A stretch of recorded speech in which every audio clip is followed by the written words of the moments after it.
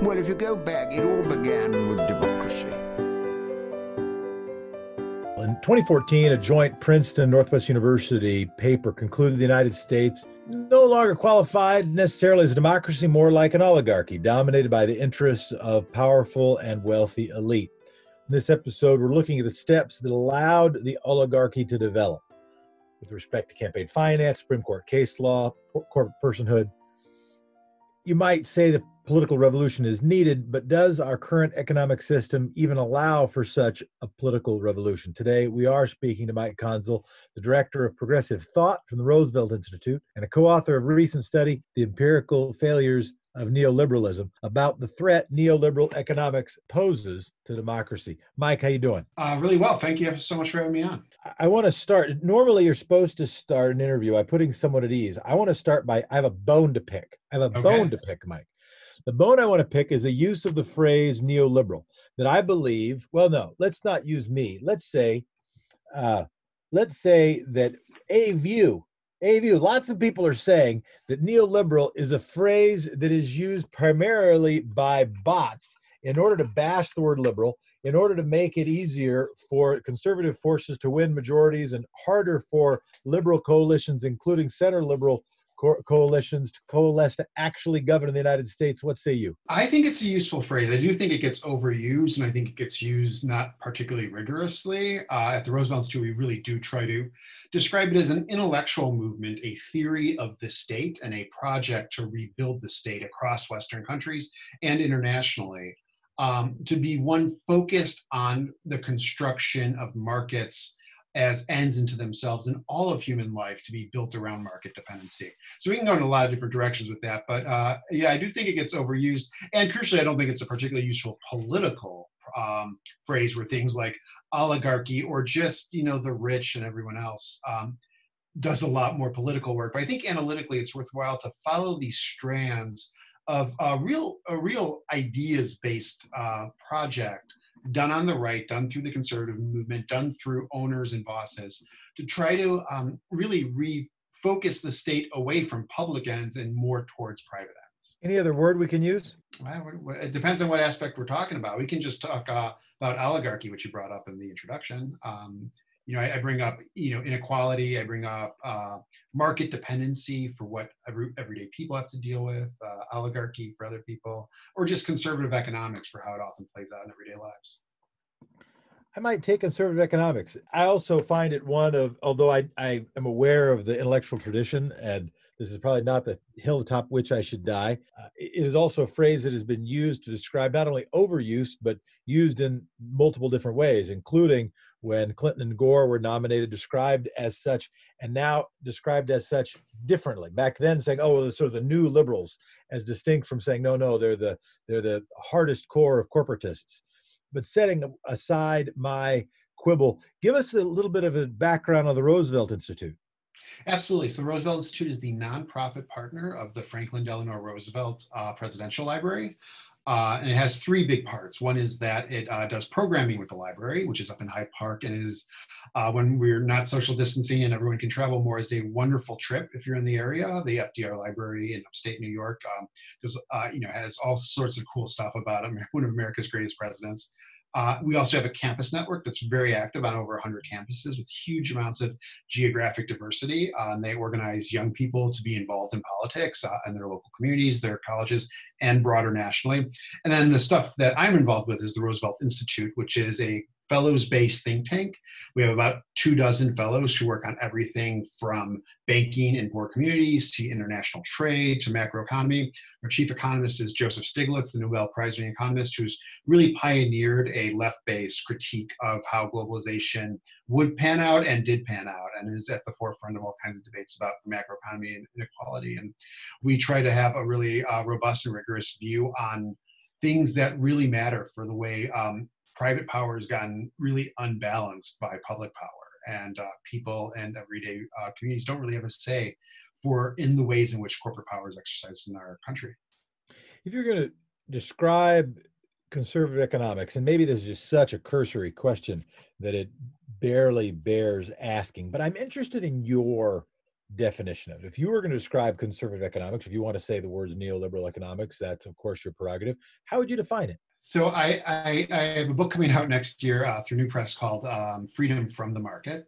And there I really emphasize the concept of market dependency. It comes from Ellen Wood and many other people in the left tradition, which is to say that one of the things about capitalism that really I think people bristle at is the idea that we are dependent on the market for everything. And I think one from our healthcare to our education to our everyday elements of our community is that the market infiltrates more and more of our lives. And I think this is a really important part for conservative economics is that more and more of our freedoms are understood to be like a market. The market is a form of freedom, and our freedoms themselves are kind of like markets. So I think the denigration of the publicness in our economy, so whether it's progressive taxation, whether or not it's checks on corporate consolidation and power, whether or not it's the ability of workers to organize among themselves in unions, whether or not it's just robust public programs from our colleges to Social Security, all of those publicness are denigrated. And instead, the private, but by private, I really mean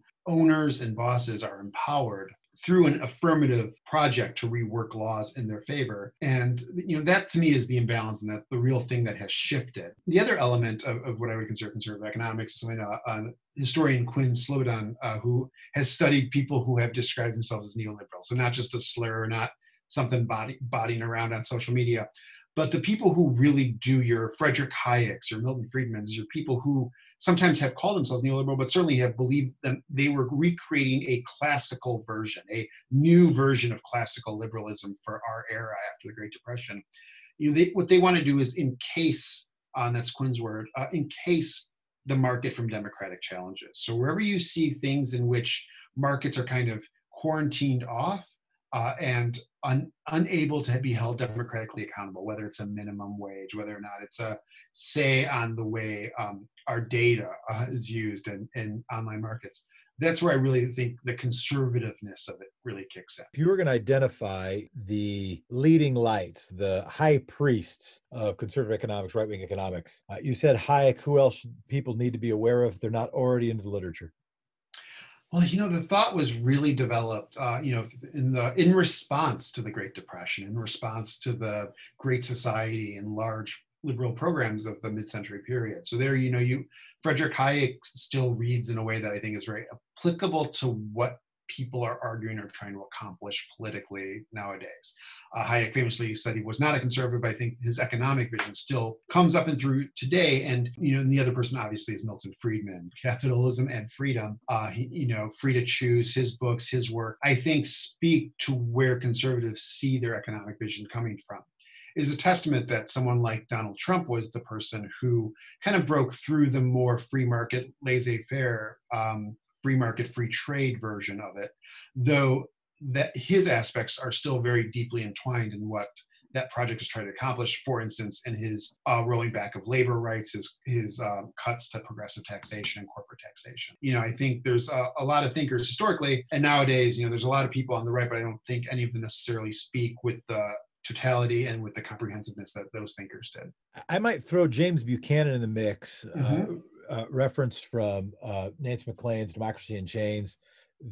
And this presupposes one of my potential answers to the question I will ask, but it's more interesting to ask you. If you were going to think about watershed events that spurred the growth of right-wing economics, what would you identify if you were going to pick one or three or six? What would be critical watershed events that change the landscape from the namesake of the institution for which you work, sort of FDR era understanding, a Keynesian understanding of American economics, to something closer to a Buchanan or Friedman view of economics in the United States? So I think, obviously a lot of people started with President Ronald Reagan and a lot of his actions in the early 80s, and they're incredibly important, as is, you mentioned earlier, people like President Bill Clinton, not necessarily being able to do a bold liberal project, but instead having to work with a much more constrained or even trying to triangulate and take ownership of traditionally conservative ideas.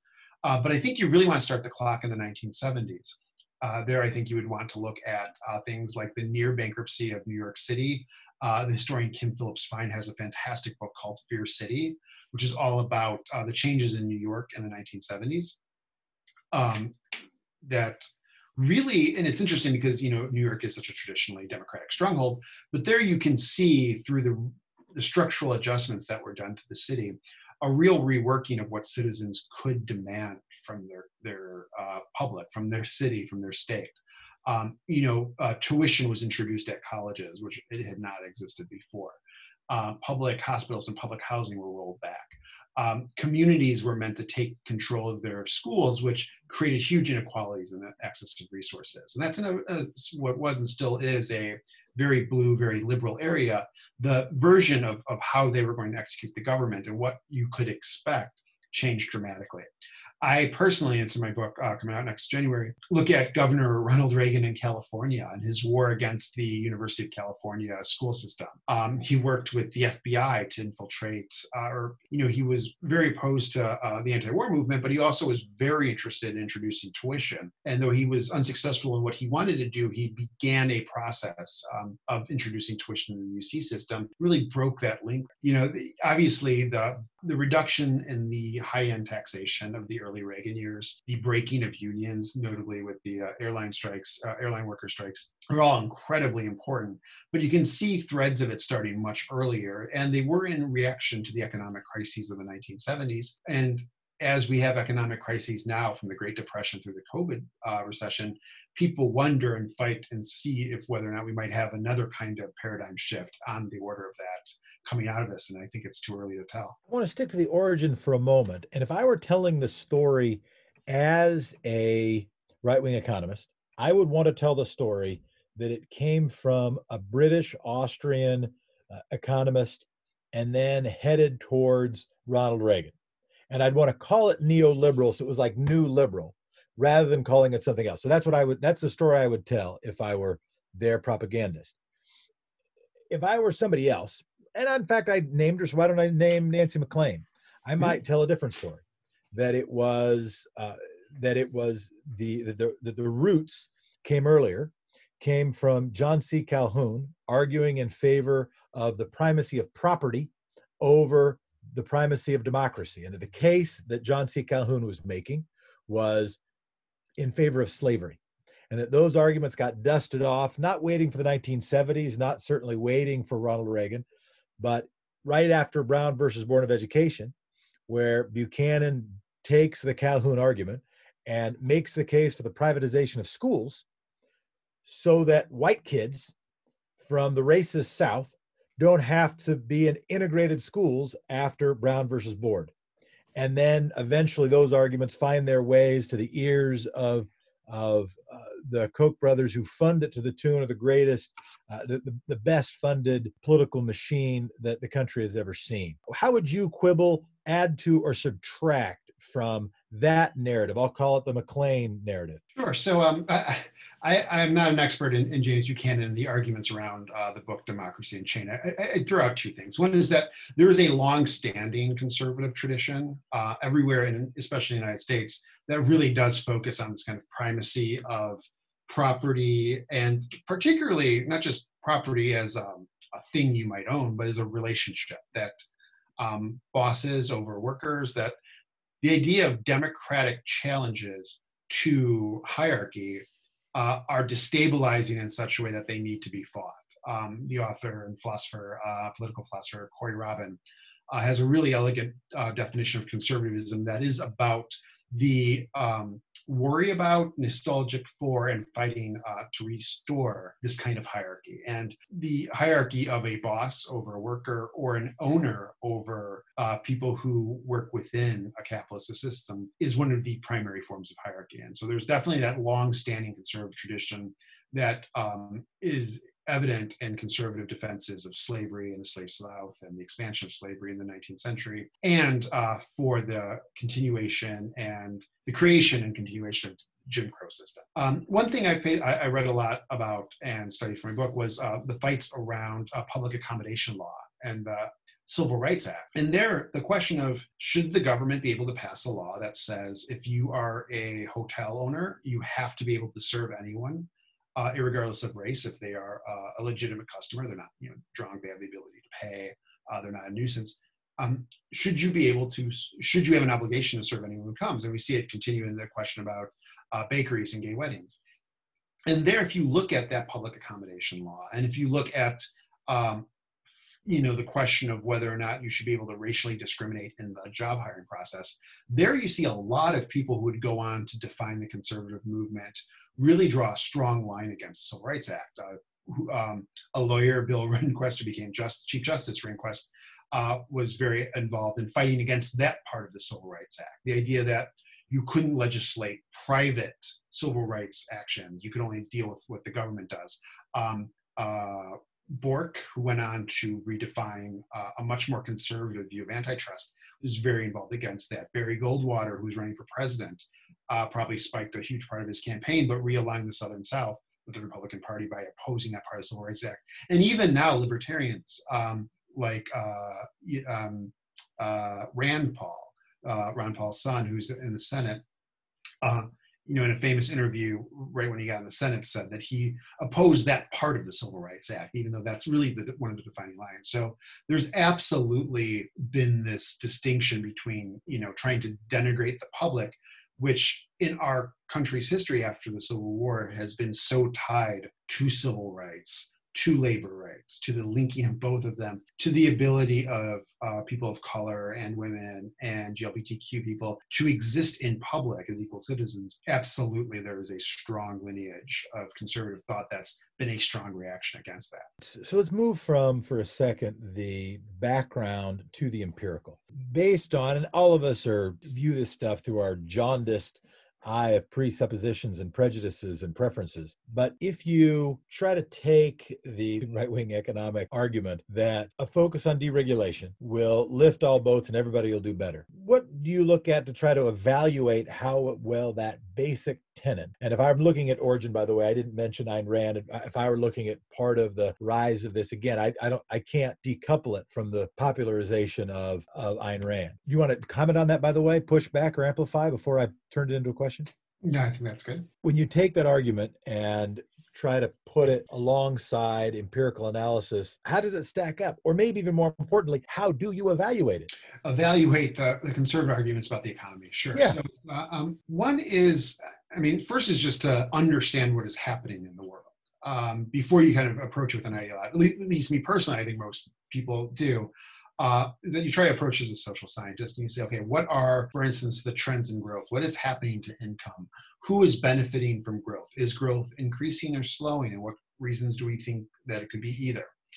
Then I try to really think through what are the conservative arguments about things that they might see or argue that I would not necessarily as a person on the left. So, often I think one classic one is that inequality might be increasing, which is in fact increasing. It has increased quite dramatically over the last 30 years, but it doesn't matter as much because growth is increased. And people are gaining higher incomes. So, there's more pie. And even if someone gets a bigger slice of the pie as a percentage, everyone ends up with more because the economy is growing so much faster because we've deregulated and reworked the economy to work better for owners and bosses.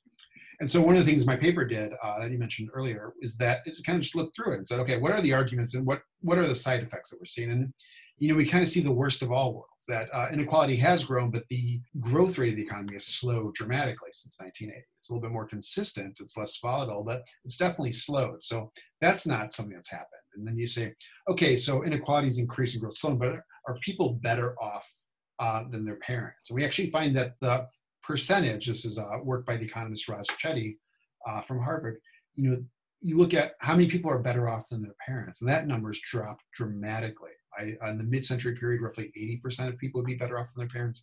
Now it's about 50. So almost half of people will not be better off than their parents, even when you do all the adjustments to ensure the fact that healthcare is more expensive or your iPhone's so much nicer than it was 10 years ago. So I look at, I kind of just approach it as a social scientist and see like what's happening in the world. And then when I try to think through, okay, what arguments are working, what are not, I try to really think through what's the case as you would best make it from someone on that side.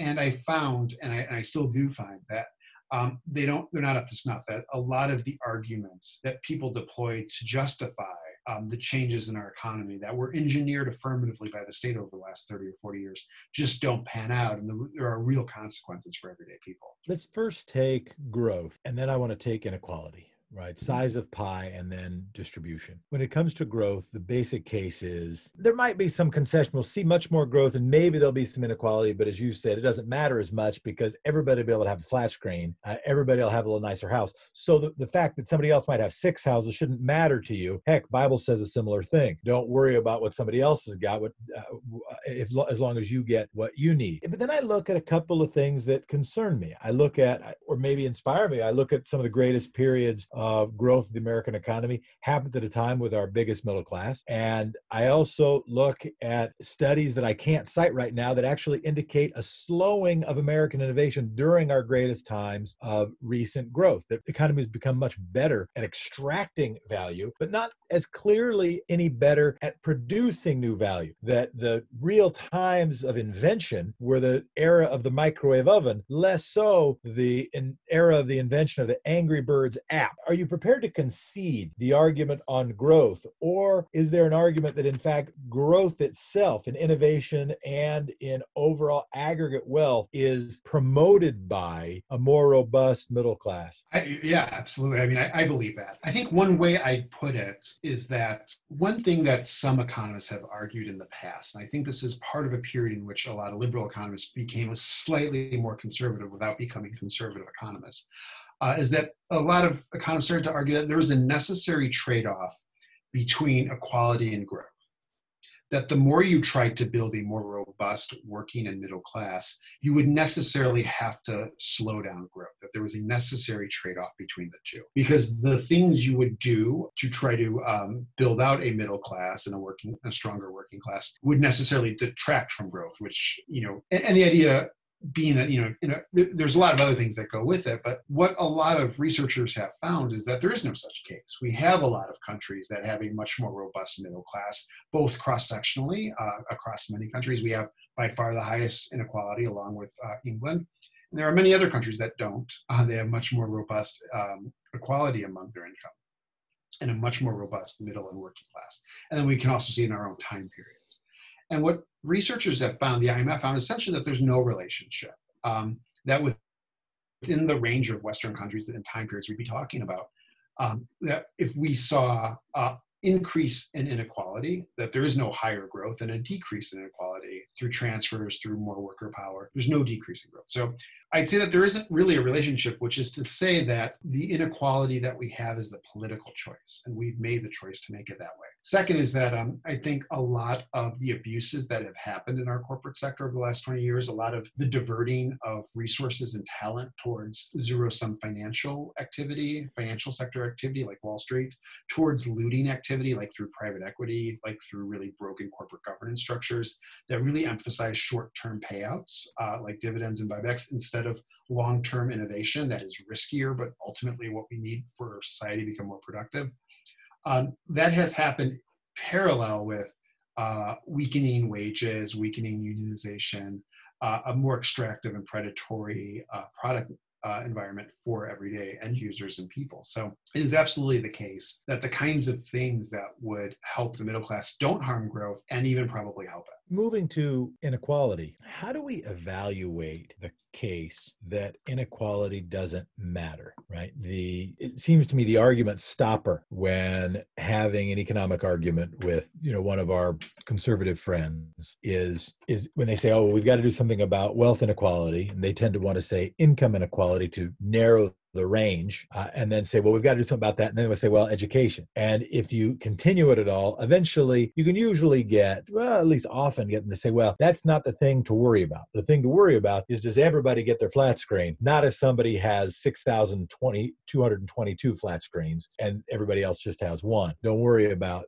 gaps. How do you look empirically about the relevance of wealth gaps? Richard Wilkinson comes to my mind, but how do you think about it? Sure. So I'd say a couple different approaches. One is that, and I think this is the key thing that you kind of either see or you don't, and it kind of makes you a conservative or liberal, is the economy is something that everyone does together. It's not something that owners or rich people happen to do, and then the rest of us all just kind of show up and benefit from.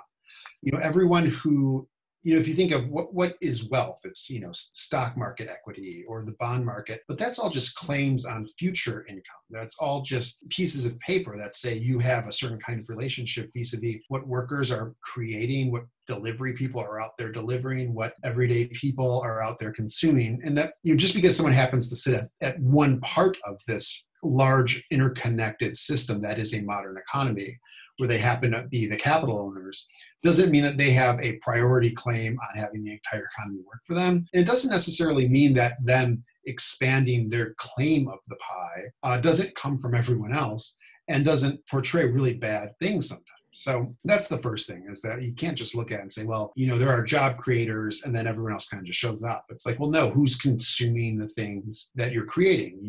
They're people and they're workers, and where do they get the income from? So, I think that's a very important element. Second is on a much more practical brass tacks ways.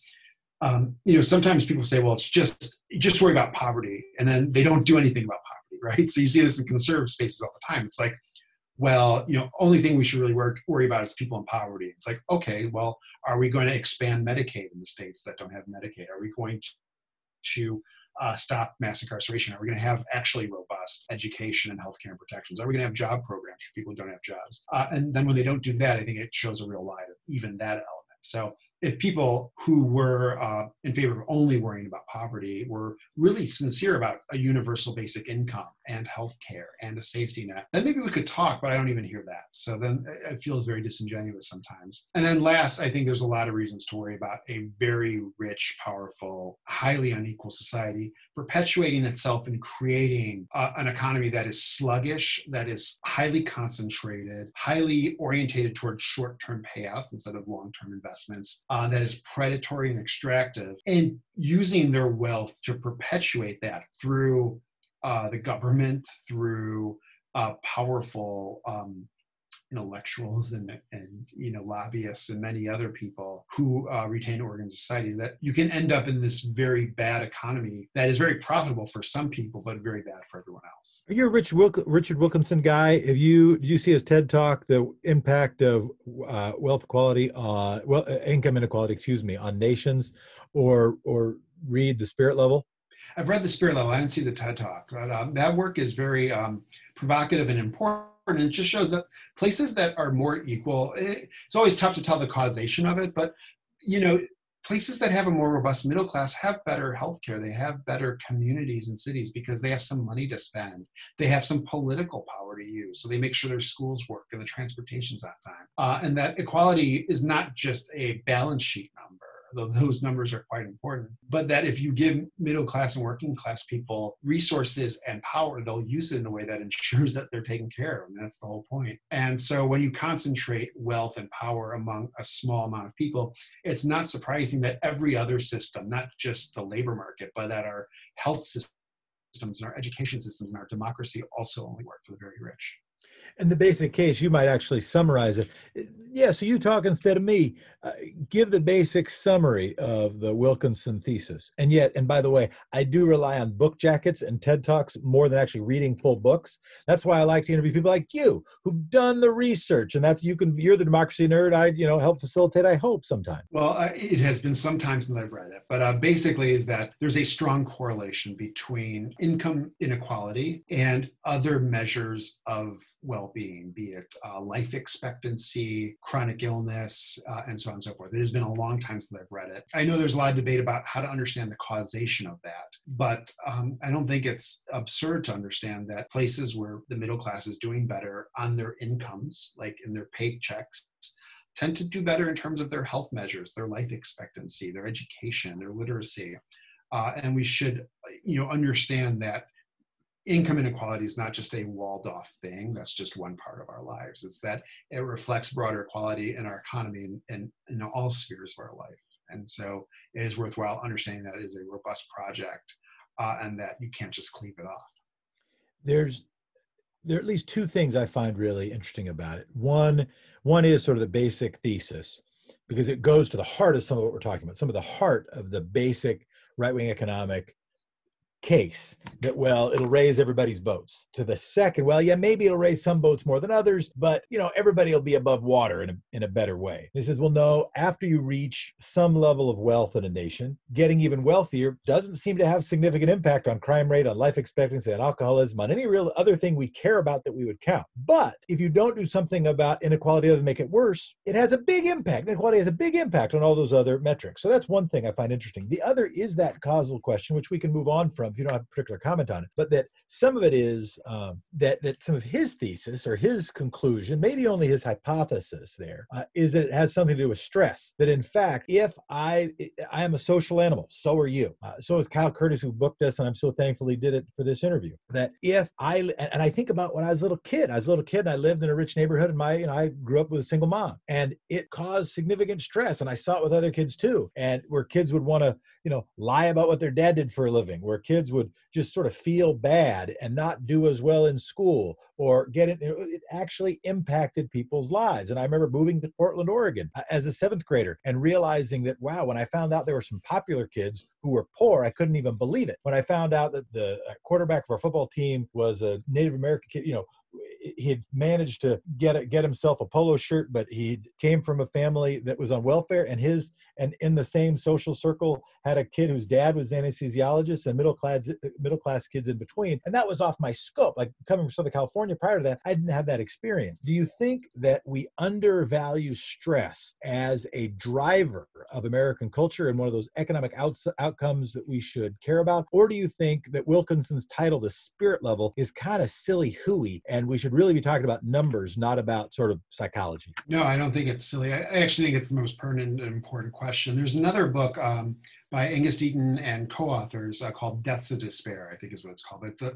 a body of research that's centered around the idea of deaths of despair, which is basically that life expectancy has stopped increasing for everyday working class people. Particularly, it has leveled off for whites. It's still increasing, but at a much lower level for people of color in this country. And the fact that there's an empirical debate about whether or not it's decreasing or just no longer increasing, depending on how you measure it. And I'm not at the forefront of that. But the fact that life expectancy has taken a very different turn in our country, even though we're becoming much wealthier, and that life expectancy is in fact going up in all of our in peer nations, speaks to something that's really broken in the United States. And if you look at what's driving it, a lot of the drivers are suicides, are drug abuse, a lot of prescription drug abuse and so on. And that speaks to a psychological dimension and a stress dimension that is very tied up with economics and very tied up with precarity, our ability to just live our lives and be free to just get by.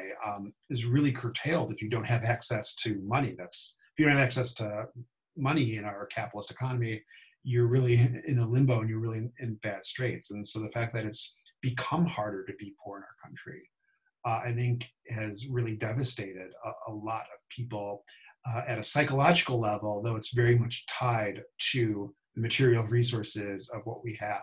And so, what's the exact driver and what's the exact outcome? We know the things that can combat it. We know that a robust system of social insurance. We know that richer communities that are properly invested in and don't suffer under austerity.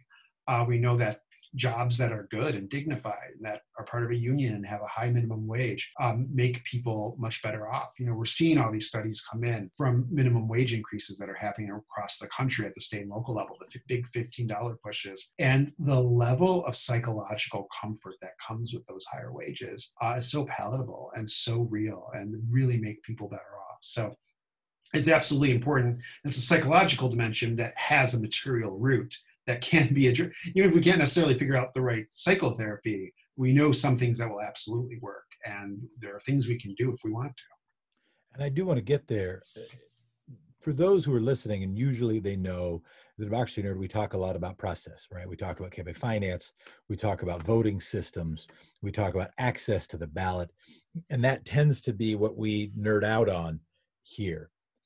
And there isn't a time when I don't butt up against, and I think we butt up against in our conversations, the ultimate relevance of inequality as both a driver of why we care about democracy and what's going to be necessary to make democracy work. Ultimately, no matter what you do with campaign finance reform, Rupert Murdoch could buy himself a cable network, even if you limit how much he can give to a given candidate. So that's a little bit of my excuse or my gratitude for people engaging in this conversation. I think we will be having more conversations like this on the podcast.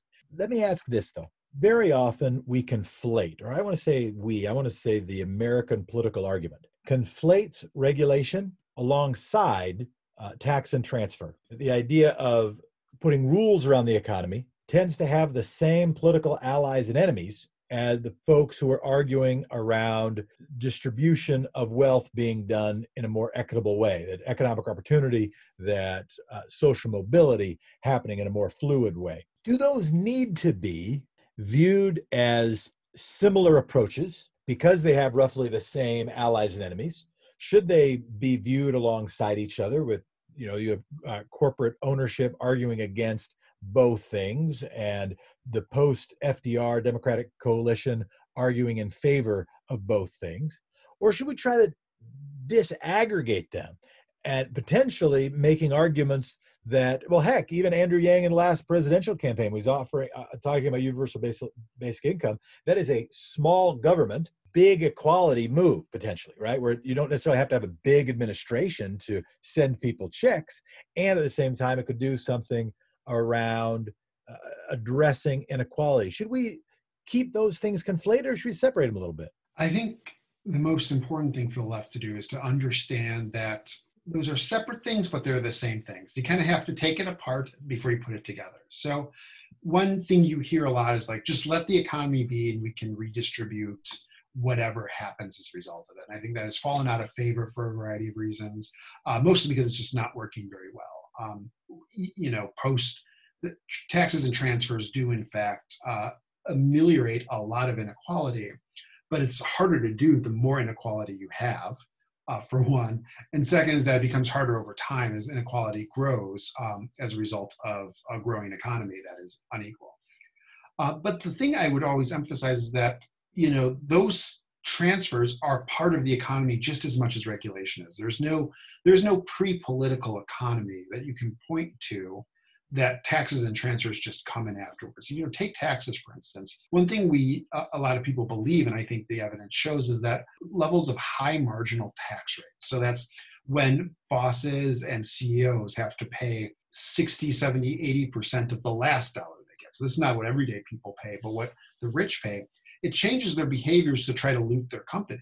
There's no reason to try to give yourself a $50 million payday on a short-term profit if a lot of that tax is going to the government. And as a result, there's more reason to keep money in the firm, which then changes the nature of investment and production. Same thing, we know this for a carbon tax, right? A carbon tax would help combat global warming. And so you can't really just separate the taxes and transfers out. Certain kinds of transfers, like an earned income tax credit, might make people more dependent on the labor force to survive and give a little bit of power to bosses, where other kinds of transfers, like universal health care for all, might empower workers over their bosses. So you can't just separate them off, is the one thing I really emphasize.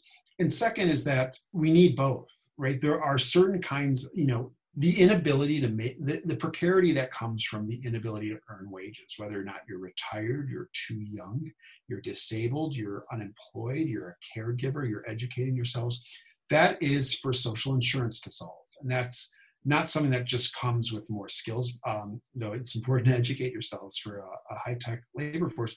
That kind of insecurity can only be remedied properly through social insurance.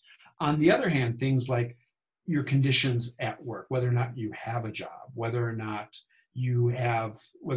there's a minimum wage or a maximum number of working hours, whether or not you're part of a union, you have some due process, whether or not the corporations you work for are actually producing good things that benefit the economy and benefit growth, or whether or not they're largely selling, abusive drugs or financial products that don't do anything except blow up.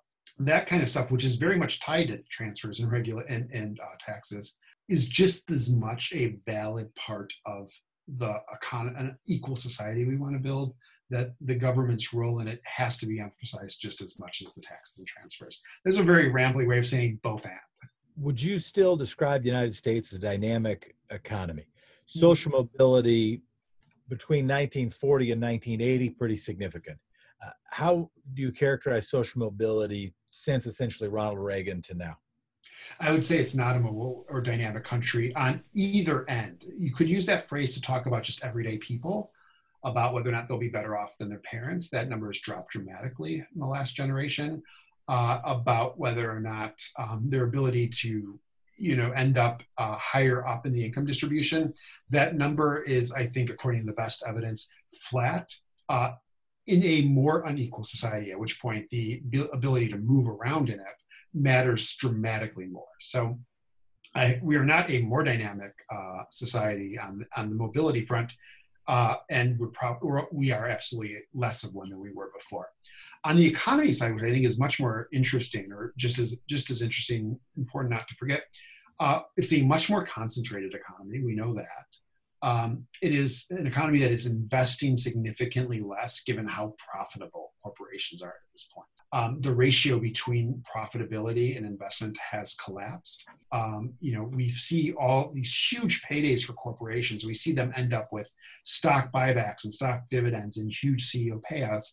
But the rate at which firms are investing has not gone up. For all the talk about like gig economy and Silicon Valley and entrepreneurship, the rate of small business startups is, and this is before COVID, before the pandemic depression we're in, the rate of startups and the percentage of people who are employed at a small business, or the percentage of small businesses, have all declined dramatically. The economy has become much more sclerotic and much more older. It's not necessarily bad, but we also see the decline in investment. So in terms of a productive economy, for all the razzle dazzle and ideology about the idea it's a small business entrepreneurial economy, it's actually a much more shareholder dominated, older and less productive economy. So I think on either end, we've lost a lot of the mobility that gives America its real character. And I think it's a real tragedy. Relationship between, let's say, education system and inequality. Might just want to comment on that, but also the big drivers. I mean, it seems that college costs are up, healthcare costs are up without wages getting up. As we try to understand the biggest drivers for growing inequality, other things you would identify as those biggest drivers. Obviously, marginal tax rates are a big one. Minimum wage not keeping up with the costs that I just mentioned. What do you see as the biggest drivers, the things that we haven't already mentioned? Things that have driven inequality you may not think of. So at the low end, one thing is just the minimum wage. It's changing because states and municipalities are taking the leadership role in this, but the minimum wage really does provide a very important floor on the income distribution. If your impression of the minimum wage is like kids with a summer job at a movie theater or something, that is not minimum wage work in the service sector economy the last several decades. And it's primarily, and it's far disproportionately women and women of color who benefit from minimum wage increases. So if you want to flatten the lower end of the income distribution, that's very easy. It's good public programs that are well funded and a higher minimum wage, full stop. And very little else will do it. Also, an important element is a child allowance, or giving income to low-income parents who have kids. Our system right now with tax credits and the way the tax code is set up helps middle-class and upper-middle-class families with kids with a lot of resources and a lot of money through child tax credits and so on. But if you don't have a tax liability, that doesn't help you very much. So it's important to help all families with kids, but especially poorer families with kids who don't particularly have a tax liability. Having a refundable tax credit, as Canada does, as the UK does, it's a conservative government introduced in the UK, I believe, would do a lot to help inequality at the low end. So if you really do care about opportunity and poverty, we know how to solve it. We know, there's a bill in the Senate right now, sponsored by Michael Bennet and Sherrod Brown, two senators, that would overnight reduce child poverty by about 40 or 50%. And that experts across the field agree with that number. And so that's, I think, a really important thing to remember. On the other end, we really do have to be thinking in terms, not just of like some bad Apple CEOs, but that the entire corporate market is structured towards owners and bosses in a way that really has slowed down their ability to innovate and provide for what our economy needs. And that it's not just a matter of a misguided regulation or something, like a tax tweak that would fix it, or if the government got out of the way or encouraged this kind of other thing, it would solve itself. But we really do need a complete overhaul on the order of the New Deal, or in reverse, the order of what happened in the 70s and 80s, to really restructure our corporations towards away from short-term shareholder profits and away from consolidation and monopolization. Because without it, I think we're going to see, and I think we're going to especially see it in the recovery period from this COVID depression, that firms just won't invest enough. And without that investment, we don't get to full employment. And without full employment, workers really do suffer. So let's talk about that reordering, almost a perfect segue to what makes this conversation maybe more pointedly relevant now. We are in the midst of an economic slowdown that is only beaten in recent history, if that's even recent history, by the Great Depression, right? We're significantly surpassing the Great Recession in unemployment and reduced economic activity. It was, in fact, the Great Depression that during which much of the momentum that built the election of FDR, institute for which you work, is now inspired by and named after. Do you see us 80 years later going through a potentially similar reordering of the American economy? Or do you think it's just as likely that it'll be more like the Great Recession, where it'll be a bunch of bummer, there might be some Occupy protests, and ultimately the rich will get even richer after that, and it won't fundamentally change what's going on? How do you sort of read the crystal ball? I would be lying if I didn't say I was pessimistic and How come? and nervous. I think what makes you pessimistic? We have a really broken political system. We have a Senate that has become such a sclerotic veto point, perhaps unique, certainly since the 1960s, or it's the ability of the Senate to require 60 votes to do anything has become such a barrier. And it's not clear to me that even if the Democrats sweep the government this fall, because of the way Trump has been handling this crisis in a very failed way, if the Democrats take the House or take the Senate and the White House, they still can't do anything without 60 votes. There's very limited ability to do things through reconciliation. Are they going to overturn the filibuster? Maybe, maybe not. So the broken nature of the Senate, I think, is really worrisome. The broken nature of our judiciary has me very worried. I feel like conservatives have no longer bothered to try to really argue. If you remember the Ryan plan during the Obama years, and you remember you remember, it was not my politics, but it was a vision of what to do with a Congress and what laws you could pass and programs you could try to sell people on. I don't think they were good programs. I think they would have harmed a lot of people, but there was a sense of a governing project, where now I really do wonder if the conservative movement is going to fight things in the judiciary for the next generation, and the real damage that will do to the public psyche. Well, let's pause that. We don't need to guess. Let's just be really clear, and that is absolutely the plan, right? We know that we're headed towards a Lochner court. We need to, I think, not merely speculate or be academics, but sound the alarm. That's where things are headed. And to give one more piece of evidence was an Ezra Klein interview with George Will, where he essentially said as such, where in fact in his most recent book, he praised the Lochner era court, and this ought to just make like a cartoon when the hat pops off and there's steam blowing out of the head. This is what should happen after I say what I said. For anybody who's been tracking the American judiciary argument really since Roe versus Wade, really since in the last 40 years, the argument has been, we don't want activist judges, really since Brown versus Board of Education, really more like 70 years. We don't want activist judges. We don't want activist judges. And what George Will said in his most recent book and in his podcast interview was, well, we probably do need courts. We'll need courts to do more to constrain, to, in fact, these were not his words, but these are Nancy McLean's words, to put democracy in chains. This is the project, has been the project of the Koch brothers. It is why it is becoming increasingly hard for me to just try to treat democracy as a referee exercise, sort of saying, hey, what are the sides doing?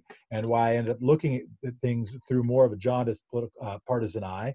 But anyway, let me interject by shouting agreement with your humble speculation. Please continue. Yeah, absolutely. And the Lochner era revisionism is actually quite astute and quite it's quite shocking how open it is right now.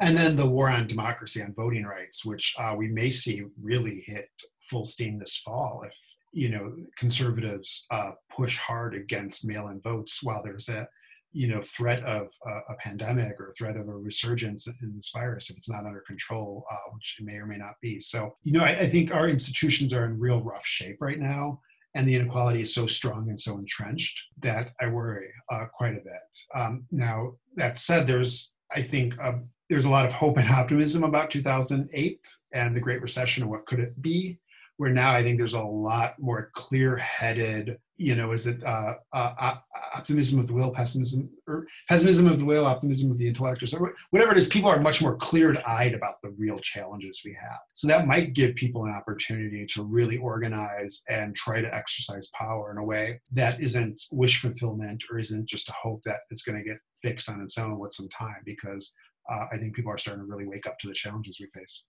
I'll throw in one more to your list, and I recognize that I realize I do even want to treat some of these as chances to lobby the intelligentsia with additional thinking. Sometimes just passing it along from other people we have a chance to talk to, but it's basically about the media landscape. Something that in the era of Upton Sinclair, in the era of trying to fight back against an overweening industrial revolution, the tool of the media could tell that story. In an era of an information revolution, where it is not the means of production that people are arguing about, but in fact the means of information. And if the means of information are in fact owned, then what's the tool? To quote yet another book jacket, who will tell the people? This is maybe the essence of my concern about, to use your word, the essence of the pessimism, the degree to which I share it. I'll ask a question. Anything giving you any optimism? Yeah, I mean, I think, I don't know. I don't know if anything's actually giving me optimism right now. I think people are understanding the scales at which the battle needs to be fought. I think we're going into this depression with having come out of the Great Recession as a trial run for this Great Depression that we're facing with the COVID response. I think people are much more serious about the scale of the macroeconomic things that will have to be done. So we've already spent $2 trillion, which is great.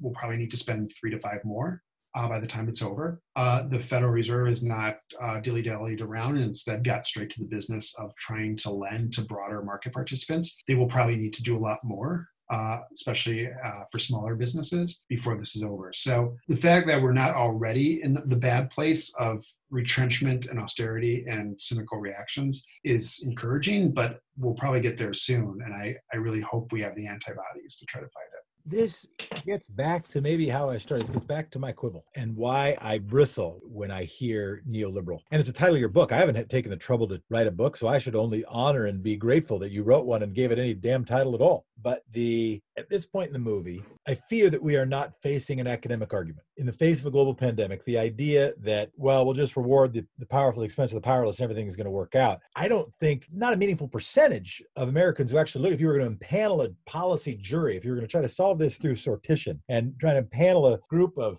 demographically and geographically representative members of the United States and give them the very best arguments to say, hey, do you think Hayek basically had it right? Do you think James Buchanan basically had it right? Or do you think that on occasion some of the, that Keynes or FDR sort of had some of this stuff right? I think if you had a jury of 48, I think you'd have a 36-12 victory for democracy. In my own view, is we're not facing an academic argument as much. I don't think related to that, in that respect, I don't know that we're facing a small d democratic argument in like, well, what's the greatest benefit for the greatest number in a utilitarian sense. I do think we're facing an argument and a fight with respect to power and propaganda, that now the modern right-wing movement is not one that is merely trying to have some Eisenhower conservative notion, but is organized around identity. And even it concerns me that right now stimulus was able to be passed because Republicans said, well, as long as it comes from us, it's okay if the government spends money. If it comes from a black president who is a Democrat, who's been vilified on Fox News, if it were the same thing, if it were the same stimulus package, it couldn't get out. I'm now worried about that. Has your viewpoint around in the same way that my nerdiness around process has started to transmogrify into thinking about sort of your school of the world, start thinking about economics. Does your work on kind of the economic argument in the country end up sort of shifting you to thinking about, well, do we need a significant transformation in how we run elections and decide governmental decisions? Yeah, I think we need to be thinking much more critically and much more aggressively about how people vote and whether or not they're able to vote. My friend Sean McElroy, Data for Progress, emphasizes that automatic voter registration is probably one of the best, simplest things we can do to try to build a more just society, because just having it so you're automatically registered to vote when you say go to get Medicaid or you get a driver's license, as simple as that, makes a world of difference. And obviously it's going to be very much on the agenda coming up with this presidential election. So I think that stuff's incredibly important. I hope people are starting to think a little bit more strategically on it. They kind of have to, because the mask is really coming off on the right on a lot of this voting stuff. I mean, it probably has if you've been paying attention as you guys do. But I think it's becoming more and more apparent at how unapologetic the assault on voting rights are in this country. And so that we need more robust protections in order to get anything out the door. Because I think if we keep thwarting the will of people who are suffering under this economy, then nothing will get done to change it. Yeah, and I included probably I tangled together three thoughts in one, barely a question, but so that I untangled two of them. You mentioned voting process. Appreciate that. Shout out to the Bus Project and the folks who push automatic voter registration to get us started here in Oregon. Plug. The other piece is how much, and I'm trying to avoid saying polarization, because I do not view the political world as equivalent poles in any way that stands up to any scrutiny, but the cultification of the right-wing project, that its organization around white conservative identity and its resistance and the ability to manipulate that resistance against something that is born from the wrong parent, the wrong political party parent, also makes me concerned about the ability of a Democratic Party coalition to govern. The other piece that I failed to finish was, just to circle back on my quibble and then we can move past it forever, is that if we use neoliberal, we are bashing the word liberal. If you say neoconservative, then as folks were doing during the Iraq War, you're bashing the word conservative, right? You're bashing both an idea of how international policy is governed, and you are engaging in the sort of linguistic propaganda fight in potentially a helpful way. If you say neoliberal, well, then you got to sort of explain, no, we don't mean what you think is liberal. And then all of a sudden, though, you still have a bunch of people saying, well, liberal is bad, even if what they mean is, well, no, a different kind of liberal, FDR kind of liberal is good. And that's why I get my hairs up. Feel free to respond to that, or we can talk about the relationship between tax rates and income share before we go. I totally understand that point. Sometimes the phrase libertarian means more what we want, or a centrist Democrat if we want to restore the FDR model of what liberalism means. I think are both really good, important counterpoints or things that can be used to often convey the same things. And even I'd say right wing, but even that, like, right also makes correct. The basic understanding of a shared language to communicate about this stuff, I think we're behind. I think that is something that we still need to develop better, which is why I flag it. Also, you don't need to listen to me. I also pronounce it gerrymandering instead of gerrymandering. So I'm a weirdo. Is that the right way to say it? Who's to say right? The dude's name it's named after was Elbridge Gerry. Okay, that's how he pronounced his name. And then it was called, and it was in print, and it was gerrymandering. But once you've said it a bunch of times, right? If you're an English student, you'd say, well, if it's a Latin root, it should be gerrymandering. If it's a Germanic root, it should be gerrymandering. Or maybe it's the other way around. Who's to say? Tomato. I say gerrymander because of the dude's name. Tax rates and income share. If you were going to do something about education or tax rates or unionization, you rank those three things: tax rates, education, unionization. How would you rank them in their importance to addressing inequality? Or is it such an absurd question? Is it such a both and proposition that you reject the question entirely, which is very fair? No, I think that's actually really important. I would put unionization first, then taxes, then education. Taxes and unionization they kind of go hand in hand, and you probably wouldn't get one without the other. So I don't know if there's a strict trade-off there. I think unionization not only helps with wages, it also creates a very important civil society institution. I mean, people belong to unions. It's part of the community.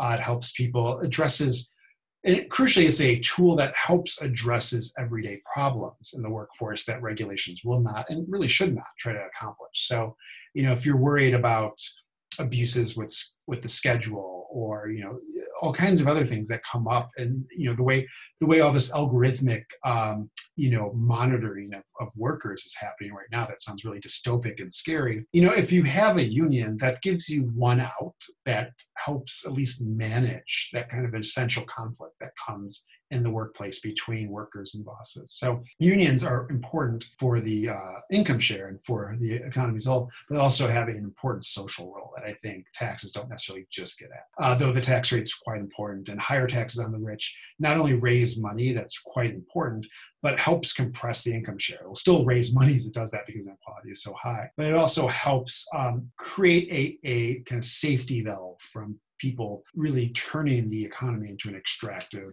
form. It helps put a safety valve on an extractive economy. If there are high tax rates, it will help compress the income distribution, which I think also really does help everyday people.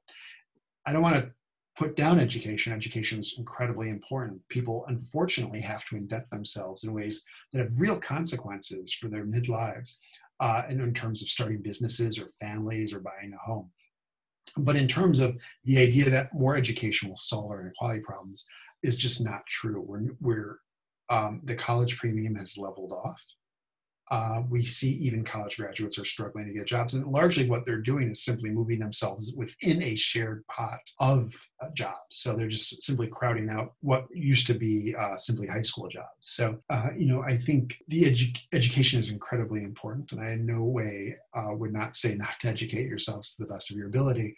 But the idea that will solve an individual solution like that will solve what is fundamentally a collective problem of who the economy works for. I just don't see that happening anytime soon. Essentially, I heard you say about unionization that it's a twofer. Maybe it's more than a twofer, but not only does it do its own work to address equality, but it also builds social capacity and political capacity and power capacity to be a gift that keeps on giving, that pushes for more equality. Is that a fair summation of what you said? I believe so, yes. So whichever you would have ranked first, I'd want to poke out a little bit.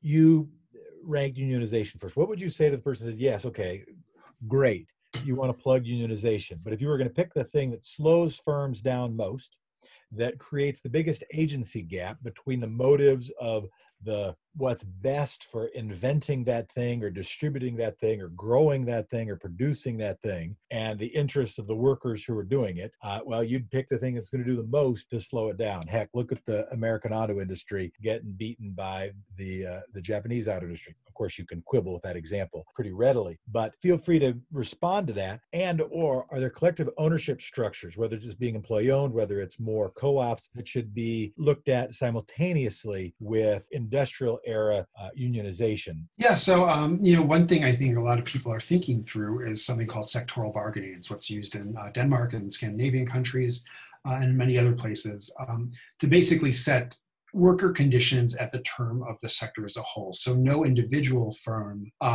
you don't have a situation where some firms are unionized and some are not, and that maybe makes it harder vis-a-vis each of them. Though I think whatever harms come from unionization are more than benefited out on the other end. So there's obviously a huge conversation to have about unionization, but in terms of making a more equal society, it's the reason it's evolved into a very important tool that is utilized everywhere, or has been utilized everywhere and could be again. As for the, what was the other half of the question?